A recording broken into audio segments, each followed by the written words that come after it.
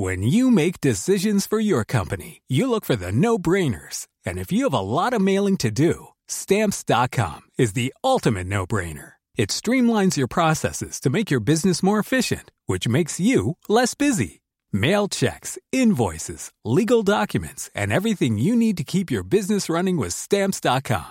Seamlessly connect with every major marketplace and shopping cart. Schedule package pickups and see your cheapest and fastest shipping options from different carriers. With rates up to 89% off USPS and UPS rates. And with the Stamps.com mobile app, you can take care of mailing and shipping wherever you are. Make the same no-brainer decision as over 1 million other businesses with Stamps.com. Sign up with code PROGRAM for a 4-week trial, plus free postage and a free digital scale. No long-term commitments or contracts. That's Stamps.com.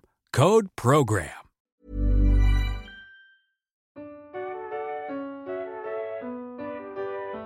One day in the pub, Seb and Verity were socialising with hilarity.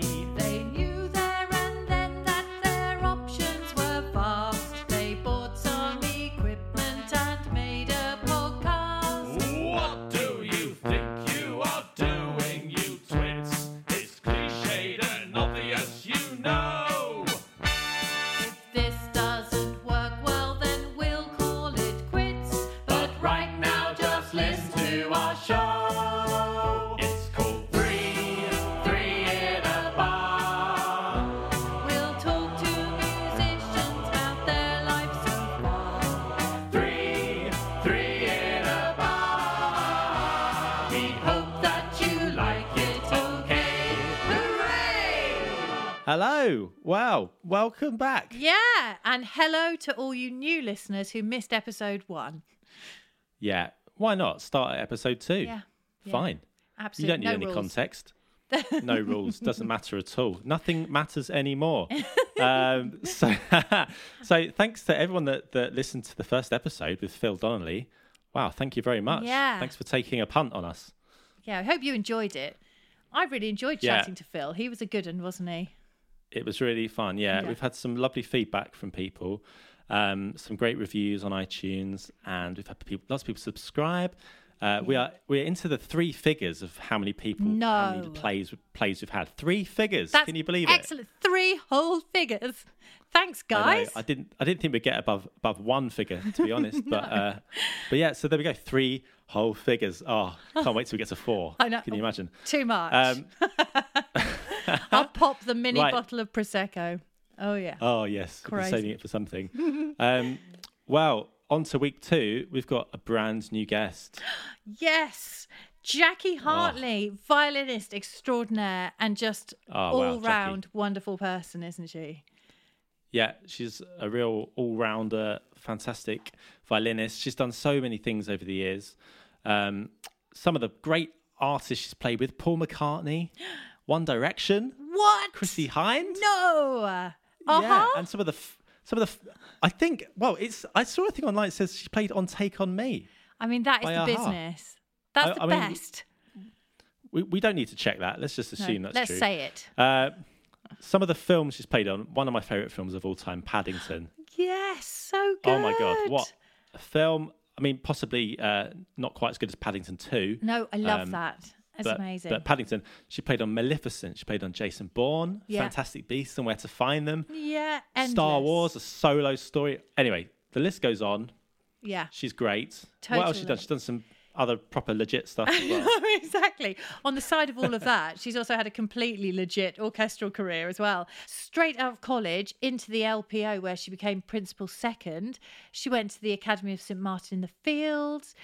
She was in the Chamber Orchestra of Europe for a while. She was sub-leader at the BBC Symphony Orchestra and co-leader at the CBSO. I mean, she's done it all, hasn't she, Seb? Yeah. The day we met her for a chat, she'd just come from one of the big studios in North London from a big fancy session. Yeah. Very, very high profile. So high profile that she'd actually signed a non-disclosure agreement. Yeah. So she couldn't tell us what it was. We had a good go Yeah. at guessing, didn't we? And I Yeah, I think Think we we got worked it. out what it Yeah. might be. So obviously we can't mention that. but we don't know actually, because fair play to her, she didn't tell us. No.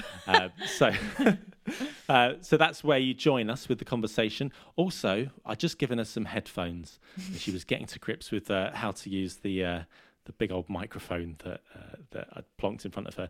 So here we go. This is our conversation with Jackie Hartley.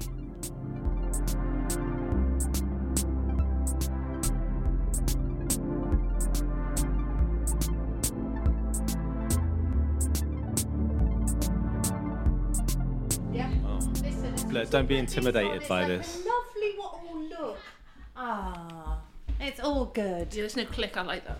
Yeah, no click. There is. There's every now and again somebody will come in your ear and say, "Sorry, could we just go back over those last few sentences, please?" Those clicks are like being punched in the ear, aren't they? Oh yeah, it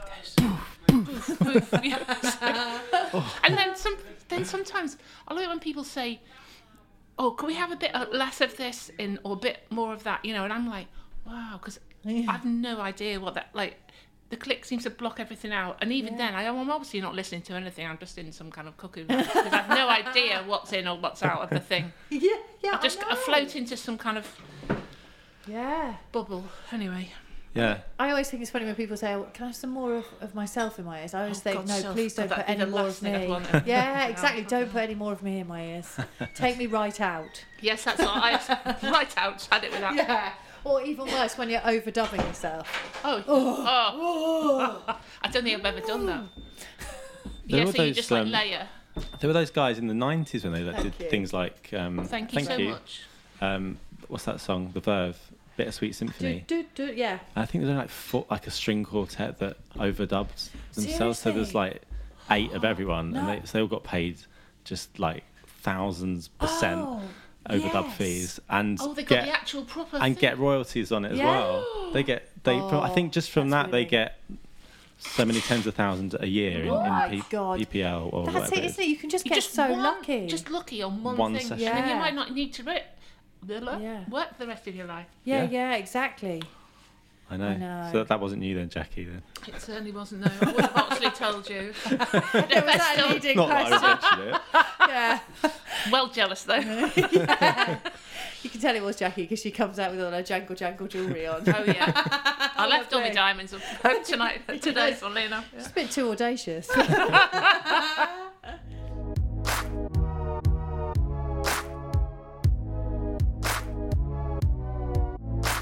And have you done any of those ones? Have you done any of the other ones of that series? I have, actually. Only one other, though, the last one I did. You can mention the name of that one, though. Yeah, can I? I could remember it.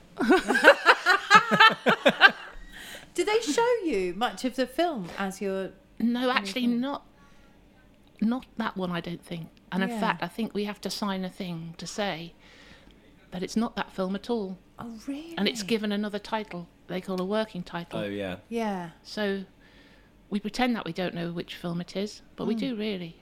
That's excellent. Does that happen more and more now, the NDAs that you have to sign? Definitely. There was another film a couple of weeks ago that we had to sign one of those for. And I can say that things like the Harry Potter sequels, yes, they were all working titles. I can say that now because we've done them. But so, yes, everything's crowded. In secrecy. Yeah, and that must be really hard actually when you do something like the Harry Potters. That's, I mean, so exciting. I would be wanting to tell everyone, especially with children, because your children would have been quite young. Yes, I do. Yeah, and that's a heck of a play. There are a lot of notes for the violins, lots of cues, and lots of notes. But I'd rather it be that way. Actually, keeps me on my toes. So it's good.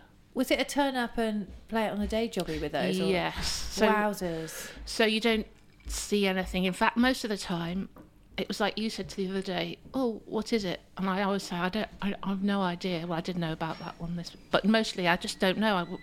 We all just tip up, don't we? We tip up, and then we get there, and then we look what the music is, and that's it. So I never ever see it before. I think if you were leading something, or if you had like a trumpet you would know a big solo, wouldn't you? I don't know. Yeah. You would be told to look for at a session? For a session. Would you see that before? I've never had that, but maybe I I've not been I asked don't to do know what loads of cellos. I don't high-profile know because solos. lots of cellos solos and things, aren't there? Yeah, but sometimes it's better not knowing. Do you think? Because I don't know. I find that sometimes when you turn up and there's something massive, if you had time to worry about it, it becomes an issue in your mind. But then if you True. get there and you just have to do it, you're like, well, I just have to do this. I mean, maybe I'm naive saying that. Maybe other people are like, God, I wish you'd had the notes in advance of that one. But I know what you mean. No, I think it's good, except if it was just really hard, yeah, I mean, like and then I those don't want to Potter see it. ones. Definitely, yeah. Yeah. So yeah, Oh. but normally it's fine, and if there's always minutes to practice, aren't there? There's little bits you can. Do you feel like your confidence has grown with that as a skill over the years, the more and more you've done? Or? I think so. I think like the whole sight reading thing, though. I think that comes back right to like youth orchestra days, doesn't it? I don't know, like way back, where you just have to crack on. You don't really think about it then because you're so young. That's a good thing. And then I think we must have a really good tradition of that in this country, because I've met musicians, who, I don't know, other European or, I don't know, American musicians that don't have that tradition.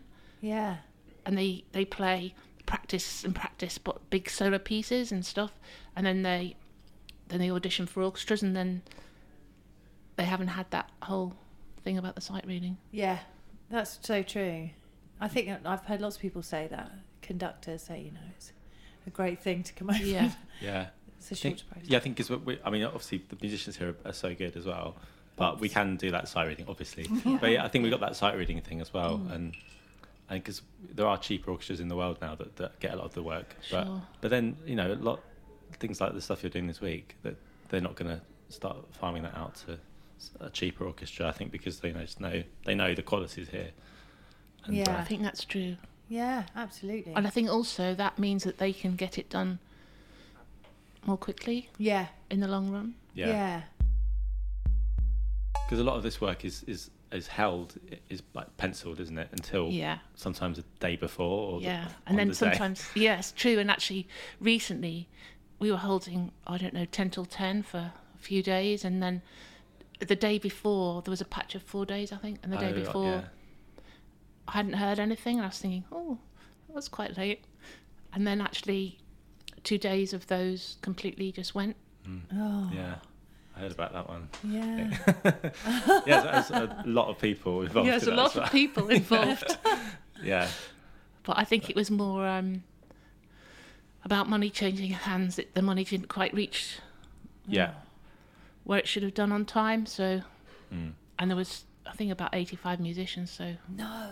they couldn't go ahead until the money arrived. Oh. That's amazing, isn't it? Yeah. It did happen eventually, down the line a bit. Yeah.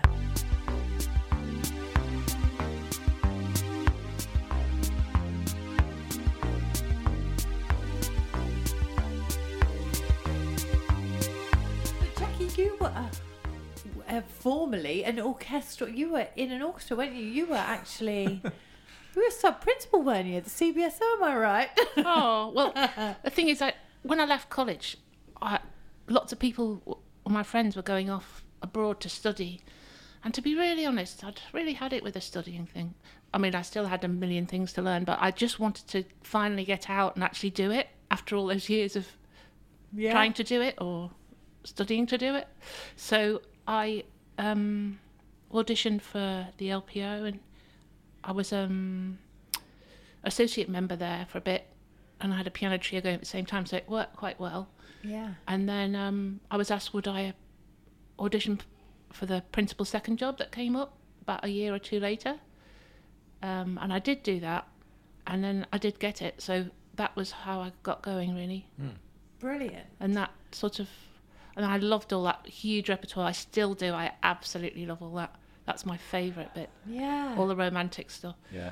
And then after that, I thought it'd be nice to do smaller things. So I did Academy of St Martin in the Fields and Chamber Orchestra of Europe for a bit. And then I missed the big things. And then I went to the BBC Symphony, the sub-leader there. And then the Birmingham job came up. And I didn't... I knew Simon Rattle from LPO, and he's a fellow Scouser, so I guess that helped a lot. So he said to me, would you like to come up not auditions. I didn't do an audition actually, very bad. To guest on Lucky. for co-leader's job. So I said, yeah, I'd love to. And then the first bit of the trial was to sit number 2 next to the leader, but sadly we were going on tour. So we rehearsed in Birmingham, and then the next day we were on a Swiss tour. And sadly the leader wasn't able to make it, and I didn't know that till I was at the airport in the morning. So then I had to do the whole tour. But it was fine, and they were really lovely, and I had a nice time, and then I did go there for a few years. Yeah, brilliant. And did you live up there when you... Yeah, we lived actually, because my husband had to keep coming to London, so we just looked at a map, and Banbury or Oxfordshire seemed sort of in the middle, which was fair dues, so I went north, he went south. It was a bit chaotic, to be honest. Yeah, what was the schedule like up there? Yeah, it was good because I didn't have to do all the work, and I had Jessie was only sort of 3 then, so actually that was a really good thing to do at that point in our lives, but it was chaotic. Yeah. So we were all over the place, basically. So then we decided that, I think I was there for 7 years. Well, that was good enough. Yeah. And then we moved back down to London. And at that point, did you start freelancing, or did you? Yeah. Oh, what was the real thing that made you think, right, I want to go? Or was there a thing that made you say, I want to go back into freelancing? Well, I just thought it was been lovely to be attached to things, I had done a bit of freelancing in between those things, but I'd been attached to something for a long time, so I just thought it'd be really lovely to float about a bit. And I've done that ever since. Yeah, nice. So when was that? When did you become freelance? Oh, golly. That was probably about 10 years ago. Okay, yeah. So, yeah, I've been floating about since then. And, yeah, it's lovely to get back and see all my friends, because I did actually, as well as making some lovely ones up there, it's actually good to get back as well. Yeah, absolutely. Yeah, That's great. and so I met you doing Follies at the National Theatre. And do you enjoy doing those kind of I things? love that. That was the first show that I'd been asked for. Oh, okay. I'd sort of dabbed a bit on Lion King and things, but I hadn't ever had a show, so I was so excited for that. I don't know. Yeah. I have Brian to thank for that, because I think Yeah. he put my name forward. I was very grateful for him. That's For him. great. He was really kind. So, yeah, that was just like another world. Absolutely loved that. What a brilliant first one to go in on. Yeah. Yeah, Sounded like an love amazing meeting you production. guys. Yeah. Well, yeah, it was just. I mean, we were all so spoilt having a 20-piece orchestra and 4 violins and Yeah. Viola, cello, yeah, and bass. Yeah. Oh, Harp. amazing. 3 trumpets and 2 Oh, it violins was and a just horn. incredible. And the National Theatre's such a lovely place to work as well, Yeah. isn't it? We were Yeah. so well looked after, and that was just another world. I absolutely loved that. Yeah. And then it came back again, didn't it? Yeah. And were just so gorgeous and made Yeah. lots of it's a new really- friends. Yeah. That's a lovely. I think that maybe that's a similarity with shows and with being in an orchestra. That's a thing of community. That's Yeah, what I it's love true. about That's what I doing love. them. That thing of feeling like you've got a real unit. And Yeah. that's one of my favourite things. Yeah. about doing. I agree. Oh, I sorry. felt that when we were doing Evita as well. Yeah, I just did. that thing on a Saturday night, hanging out, having some drinks, and then saying, Yeah. "I'll see you Monday." And Yeah. it's like, It's you such a never good get to say that feeling. normally. No, it's lovely, It's quite isn't nice, it? actually. Yeah. It's a Yeah, good, it's really good. belonging thing. Yeah. Yeah. feeling. I love that.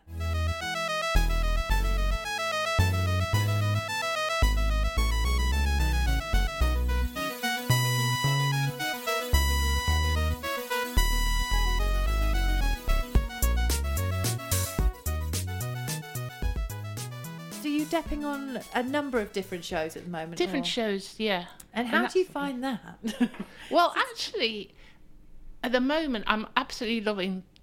I love the Lion King because it's got lots of really old friends that I know for a long time in it. So Oh, that's like, it's great. just, I feel part of that. And all of them is just so welcoming, friendly, and lovely. Yeah. So it feels like I'm a bit part of the family-ish, Oh, Yeah. that's lovely. which is lovely because sometimes you can go in somewhere and you just don't fit. You can feel it from the word go. Yeah. It's not anything anyone says or does particularly, but you just can't feel comfortable. So there are those times, Yeah. but it's good when you find somewhere that you really fit. Absolutely, because it's like quite a different discipline itself.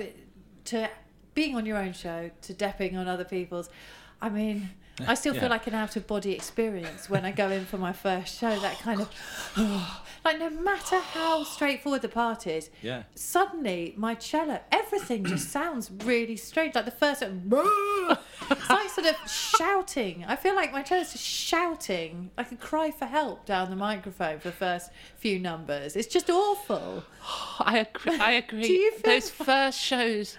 I'm absolutely beside myself. Even I've spent I do hours and hours with the part and with the looking at the conductor and what he's going to be doing and all of that, and you go in and there's something, and I think every time I speak to another musician about that everyone feels the same. No matter how well prepared you are, it all feels. And I had this terrible thing on one show. I went to Deppin to the first show, and it was just one violin and it had loads and loads of tricky stuff, so I'd concentrated really hard on the tricky things and, you know, learnt the part and everything, and then I'd forgotten that I had to wear cans. I was just, because my brain was not in gear, and there wasn't any kind of a set of cans near me to remind me, so I just I started, and then I looked round, and then I noticed that everybody had cans on. And I could see a pair of cans that were on a rail about 3 foot away from me. But it was quite busy on the old violin front at that point, so I thought I better not, you know, wander over and get them. So then I was trying to play, but then panicking at the same time, thinking, I'm not sure. There could be a click going on or something. So anyway, luckily, one of the saxophone player, he noticed and he came over and brought the cans, which was kind. So put those on, but actually I couldn't hear anything because I think the person whose show it was, they had in-ears thing, and so the levels were all wrong. So I couldn't hear anything. So then, still playing, I had to alert the conductor who was playing keys that fact that I couldn't hear anything that was supposed to be in there. And then he got the sound guy to come up. He rang down with the sound guy with his left hand. And then the sound guy came up, but sadly he stood in between the conductor and myself, the man on the keys. So, and just where it got really tricky, couldn't see a thing. Couldn't hear, couldn't see. Oh my God. And so by the interval came, I was absolutely out of it, worn out. And I wasn't really that keen on doing the second half, to be honest.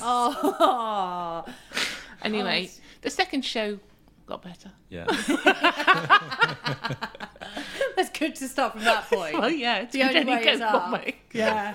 It's amazing how different it is from when it's your show and when you're depping on a show. Like how massively different. And So much. I find just like if you're playing it through a lot at home, I find then because then you get so used to that one recording of the show that then when you actually do it and they're going like 3, 4, you go, but it's different. It feels different already. Yes. And you go, but that's not like the recording. Yeah, and the balance in your ears. Yes. I just remember the shock of hearing things. I remember on Aladdin, actually, that was a big one where it was very different when I finally got into when I'd been listening to the recordings of it.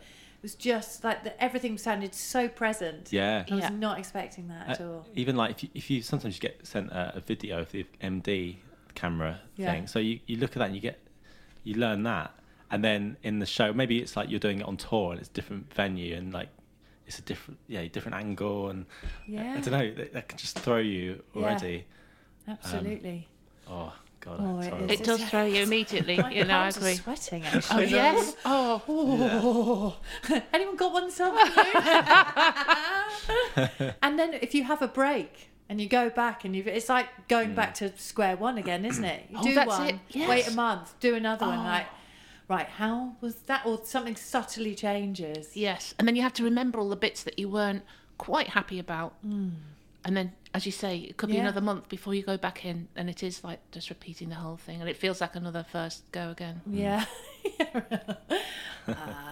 But, you know, fun. Fun, yeah, no, it is. Such fun. And actually, when you're actually on the show, I just noticed that only because I've obviously not really done many shows, but when we were on Follies and, when people used to come in, I used to think, it's not that bad, because we'd actually just rehearsed it the orchestra even alone for a week or so before, and then I was thinking it's not that hard then. And actually, certainly when they come in, you think actually it is quite tricky. Yeah.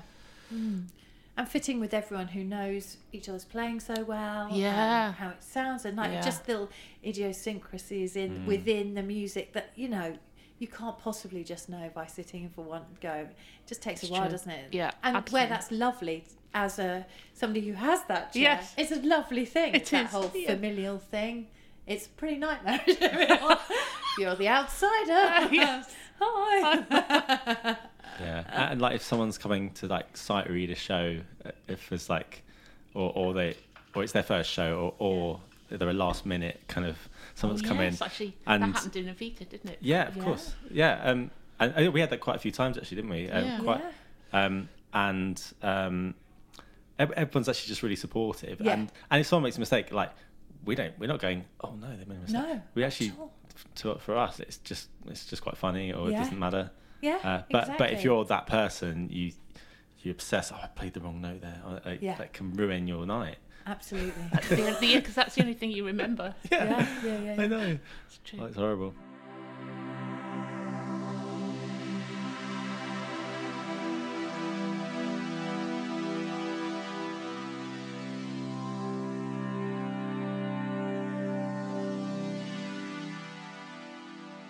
So did you start learning violin early? Were you always on this path to success? I don't know.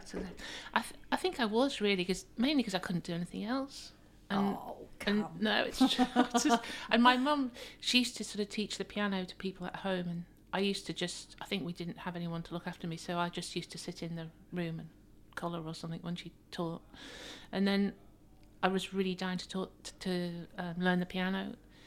And so I just started with that. And then I remember being at school, and you probably had the same thing. You were sent home with one of those forms. Do you want your child to learn an instrument? Tick the box. My older siblings, of which I have two, there was trumpet and many other things, but there was violin. I just love violins. And my brother and sister were going, "You are kidding, Mum. You're not going to let her do that. There's no way she's going to, learn the violin." Anyway, I came back from school one day with a violin with a big painted number 11 on the back of it, which took up the whole violin actually, and it was in a cardboard case as well. Anyway, I absolutely loved it, and that's kind of took over really. So I had still carried on playing the piano, but I just loved the violin because I felt I could be more expressive with that than with the piano, which then after the violin seemed very percussive. Yeah. I guess so. And was there lots in? So did you grow up in Liverpool proper? Were you kind of on the outskirts? Yeah, so a bit from originally it was Lancashire. It's actually now part of a sort of Liverpool borough. The boundaries changed, but it was Lancashire at that time. And then I went to sort of we had peripatetic music teachers, which is so brilliant. Then so I just really got going, and then sadly there wasn't any music in my senior school. Not a sausage, not an orchestra, not anything. In fact, it was quite a tough school, so I just pretended I didn't do it because it was easier. So the worst bit was when the person that played the piano, the member of staff, was ill, and they knew I played the piano, and then in assembly they asked me to get up and go and play for the hymns. That was the worst thing that anyone could have done. And then we just had for your street cred? It was nil anyway. It was like minus by then. So people just, she's weird, that one. And so, but I was really lucky enough to be part of Lancashire Schools Symphony Orchestra, which was just amazing. And I had lots of opportunities there. And they had people like the Alberni String Quartet, which would come up for courses, and got to know them. And then ended up having lessons from Howard, who's the first violinist. And so that was life-changing. So that sort of set me on a path, really. Yeah. So did you stay at your state school right up till post? Till 16, and then there was luckily it's not there anymore, sadly, but there was this amazing college in Liverpool called Mabel Fletcher, great name, College of music and drama. So you could actually do your A-levels there, and you could do a kind of diploma in music. I'm not sure what that was, but anyway.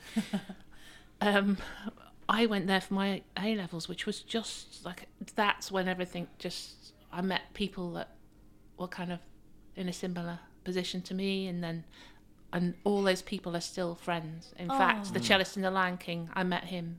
Oh, wow. There. That's amazing. We were in the same year, yeah, and we came down to the academy together, but many others, amazing musicians, came out of there. I don't know, I think it only ran for a few years, but we had the time of our lives. Honestly, we'd just go off and do lots and lots of concerts. I dread to think how it was really, but didn't have nerves in those days, so it was all fine. Yeah, exactly. So what was it A-levels you were doing then? Yeah. So music, presumably. I did music. I did actually do sociology as well, but sadly, that took place in a different building, which was a bus ride away. And as the time went on, there were more exciting things to do, so I didn't exactly go that often there. In fact, when the A-level came... now. Yes, I'm sorry about this. So when the A-level came, I did actually go. Well, they didn't know who I was. Brilliant. So I was very lucky that you only needed one at that time. If it was now, I'd be absolutely snookered. Yeah, I remember that with the offers for music colleges. It was hilarious. Yeah. Ours was I needed to get 2 E's, but if I didn't get 2 E's, that's all right. I could go along, and then just the first year at college, they'd probably just try and teach me something. Yes. That's excellent. It was so different then. Thank God. Exactly. Oh God. So has that ever meant that, like, further into your career, have you ever had a thirst to do anything slightly different, or have you always felt like music has been enough for you? I think it's been massively enough. Ah, that's brilliant. Absolutely love it. I did have a moment after Birmingham, actually, where I was slightly on the burnt out side, having just had another child the year before. I decided that was probably enough. And yeah, I was a bit burnt out. So then I just taught for a few years until I was a bit recharging, I think. I'm not sure what I was doing, but so no playing really. No, I just it wasn't that. I think at the time, I've fallen out of love with my violin, but I hadn't at all. It was just the whole pressure of holding down that job and having 2 young children, and like the pressures that brought. It was quite a lot. Although at the time I just thought, you just carry on, it's fine. But actually, it was only when I stopped that I wasn't really in such a great place. Yeah. I really think that the more people I speak to, the more that seems to happen. I definitely felt the same thing at points where you just go through a phase where you can't really pinpoint what it is, but everything just becomes a bit too much. Like you're trying to juggle too many things, and you push for so long, don't you? Yes. To always be the best, or the best you can be. Yes. And actually sometimes you just need to step back and give yourself a bit of a break, don't you? Yeah. I think you're trying to be the best mum, you're trying to do all the things that entails, and then at work you're trying to be this person that everything's fine and you can just do this and sit there and look calm and happy and help people, and actually it just takes its toll in the end. And I felt in the end I couldn't do anything well, so I just thought, actually, we'll take a little breather. So after that, I just didn't want to dive straight back in. I just don't know. Maybe I'd lost my confidence a bit as well. Yeah. So just had a lovely breather. I taught in my son's local school down the road. I got into another world of all of that, and I really loved it. And then, actually, a friend was putting on a chamber music concert just randomly in Wales, and she just rang up and said, "Oh, would you like to come and do this?" And the pieces were just gorgeous, and I thought, oh, I would actually love that. And that's how it got going again. That's fab. What a great way to get back in. Yeah, it just was. Yeah, and then it felt like that was another world as well then. So it was all, whoa. Yeah. And then I think Bob, my friend in The Lion King, asked me then, about the same time, would I like to go and sit in and have a see what I thought about that, and would I like to come in? So that's how I got going here. Yeah. That's great. So it just, you got back into it through just the pure enjoyment of playing music again. And actually, looking back, it was lovely to have a bit of a breather. Yeah. Because then I came back absolutely just, ravenous for doing stuff. Yeah. And I still feel like that now. I mean, maybe I would have still felt like that without a break, but I don't know. Do you think it changed your perspective on things as well, or do you... Yeah, I think it did. And I think the whole sort of classical music, orchestral world, I realised is very different, another world away from lots of other things, and I think I'm really happy in the world I'm in now. Yeah.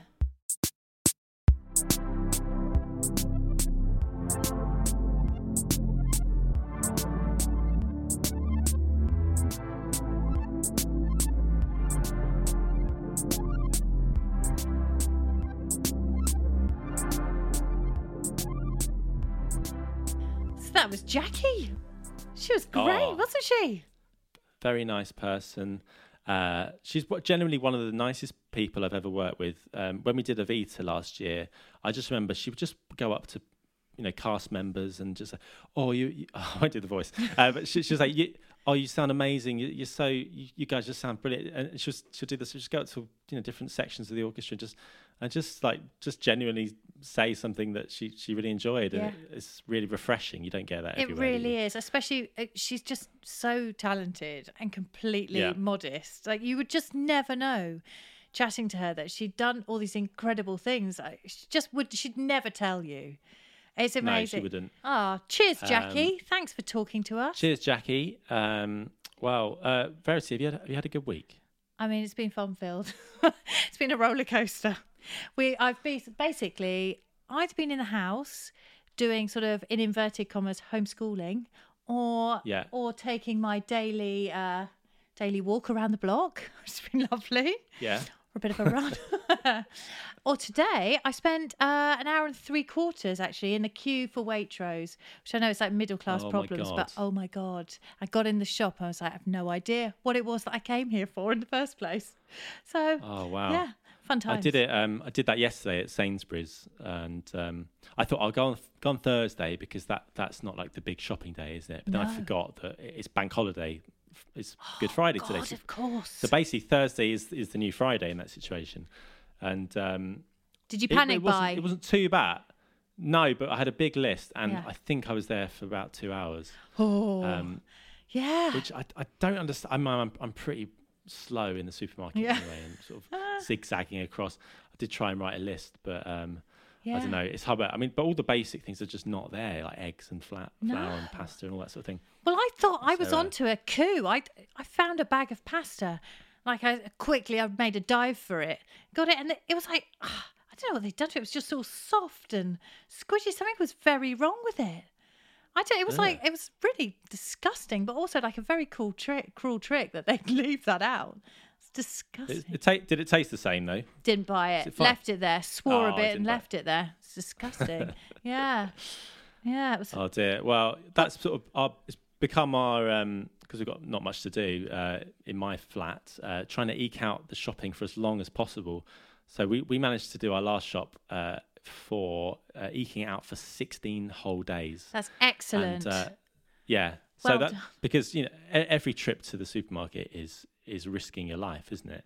Yeah. And tell you what, like at Sainsbury's at least, I don't know if it's like in Waitrose, but the 2 metre rule is not observed at all. Oh, so not at all. You'd think in Waitrose that maybe they were. No. It really was. I was dodging around. I had to turn my face away from many, many folk as I perused the aisles. Yeah, no, it's quite a free-for-all. Yeah. Yeah. I mean, it's amazing. I mean, the people working there, they're just getting on with it and were they wearing the full face mask? No. Well, that is the difference. In Waitrose, they are kitted out with the full face mask. It's like proper gear. Well, fair play to anyone on the front line. Yeah, totally. Yeah. So, did you play for the NHS last night? Yes, we did. Open up the windows, bit of Over the Rainbow. How about you? Yeah, I did that. Played Over the Rainbow. I was a bit good. I mean, the key they suggested was G major. Did you do that in G major? Oh, God, did we? No. I think we were in D major. Oh, that's better. That actually. is... I mean, because for trumpet, G major is, A major. It's either incredibly high and sustained. It's not actually that high, but it's that register that I just knew if I started up there, I wouldn't make it through. so I played it down the octave, and then I stopped just before the middle eight. Because otherwise it would have been really, really embarrassing. And I have to live here and continue to see all my neighbours. So I didn't do that. I played it down the octave as if it was a grade 3 piece. Quite gravelly. Basically at my level at the moment. Yeah, me too. Putting all the fingering. Are you practicing the cello much at the moment? Well, no. I would love to say yes. Intermittently, we're doing these little concerts from our living room, sort of keeping one half of the quartet going through these times. And basically, every week, I know that the concert is coming up. It'll be on the Thursday, and I'll get to Monday. I'll be thinking, right, I've got time. I can practice. This can be good. And then I get to Thursday morning and I say, oh, time is running out. Really should look at that music right now. And winging it. That's good. That's good you've got something you're doing. Because I've got this theory that it's just the jazz musicians that are playing every day as much as they can. Because to them, it's their life, isn't it? It's their art. It's their reason for being. Yeah. And I think that all the orchestral musicians and all the straight players are basically not playing their instruments because they don't need to. No, exactly. I think there's a big divide. Yeah. I don't know. It's very much a just for need situation, isn't it? I know. So I'm trying to be more jazz musician. Are you thinking jazz? And, well, just in terms of approach and thinking you should actually play the instrument because it's kind of your thing. So this is it now. I pledge to you all, I'm going to start practicing again properly. Oh, well done. Focused practice, not in front of the computer. No. Not watching Netflix at the same time. No, none of that. No, I'm going to play the trumpet and I'm going to think about the trumpet while I do it. Oh my God. How about that for an idea? Well, that's great. That's a good idea, isn't it? I'm on the verge of making the same pledge. Not about the trumpet, obviously. Nobody wants to hear that. Yeah. No. But, no, I tell you what, my pledge is that the next time we do an Estilo concert from our living room, I will look at the music maybe 2 days in advance of the concert. There we are. That's my pledge. Very good. Fantastic. Well, let's draw this thing to a close. Yes. And before we go, can I do a little plug for my band, the Old Dirty Brass? Go on. We've just only because it's a charity single we've got out called "Everything Will Be All Right," and it's the song by The Killers. And if you go to the Old Dirty Bastard website, which there'll be a link to that in the show notes, £2 it costs, and it all goes to Mind. It's an absolute steal. It's an absolute steal. And I've heard, and it's really, genuinely, really, really good. So do. Oh, thank you so much. Yeah. Thank you. That's very... thanks for listening again to episode 2. And if you could like and subscribe, as they say, and also the very important thing is to go onto iTunes and review it and rate it. Yes, and please. What's a good star rating they could do, Verity? I mean, anything 5 stars or above would be great. 5 stars. 5 stars. Yeah, it doesn't go above, so just 5. 5. I think 5 is good. Otherwise, don't bother. No. But we'll find a way of removing it. Yeah, we'll find a way.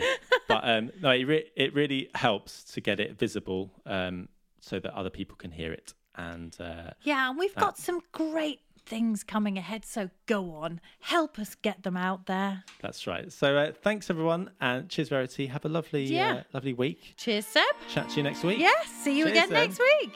Bye. Okay, bye.